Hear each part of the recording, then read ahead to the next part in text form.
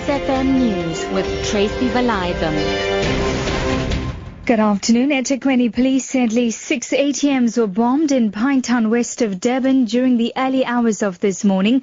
Police say the machines are on the corner of Moody Street and Dales Avenue. Police spokesperson Major Thulani Zwane says the matter is being investigated by the Hawks. It is alleged that in the early hours of this morning, the police received a complaint that there were ATMs that were damaged in the area. They proceeded to the said area, and on their arrival, they noticed that the 6 ATM were allegedly bombed. It is suspected that explosives were used to damage these ATMs. An undisclosed amount of cash was taken, and there's no arrest made at this stage. We are still investigating the matter. The Solidarity Movement is called for minorities in a future independent of central government. The new pressure group has used its Future Summit to launch a proposed 3.5 billion rand plan in Pretoria known as Help Mekaar, Afrikaans for Help One Another. It says the aim is to use the money over 5 years to alleviate poverty across the Afrikaner community and to preserve Afrikaans culture and language. AfriForum CEO Kali Creel says his community, they're now doing it for themselves. The fact is government cannot look after the interests of everybody, and the communities should take their future into their own hands and take on the principle of self-help. And self-help, these examples you've mentioned of universities that are being built are one example, but also in local communities. AfriForum has for the past 10 days had do-it-yourself community projects, which included the fixing of street lights, the closing of potholes, cleaning up of cemeteries.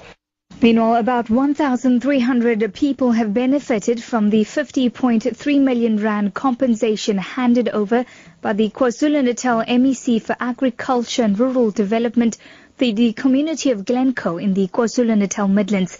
The department and the Commission on Restitution of Land Rights have compensated families that were removed from their places of origin to neighbouring townships between 1965 and 1967.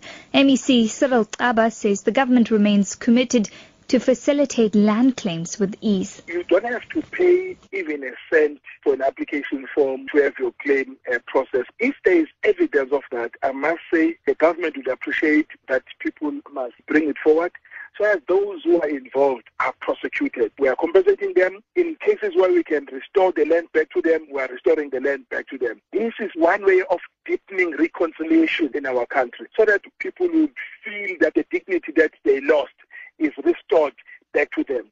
Abroad this afternoon, the death toll from twin explosions at a peace rally in the Turkish capital Ankara has risen again sharply and now stands at 86.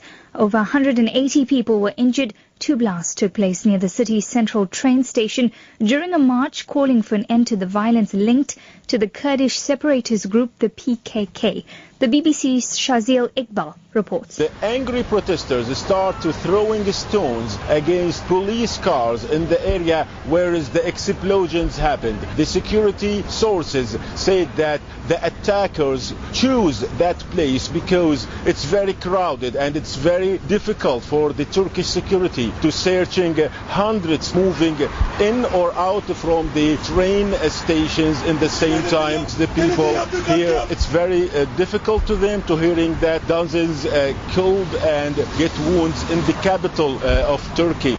Back home this afternoon, a Durban family have bid farewell to 3 loved ones following a fire that gutted their South Beach flat 2 weeks ago. Long-serving SABC employee Sheraldine Harman, her father Benjamin and her 6-year-old grandson Milano lost their lives in a tragic fire at their apartment. Delivering a eulogy at the funeral service, her friend Bernadette King describes her relationship with her. Cheryl was a fun, loving person, a softie, always willing. I'm with an organization that deals with abuse, and she didn't know how much I did when she brought somebody to see me. And straight away she says, sign me up, I want to work with you. You know, it's difficult because we go way back.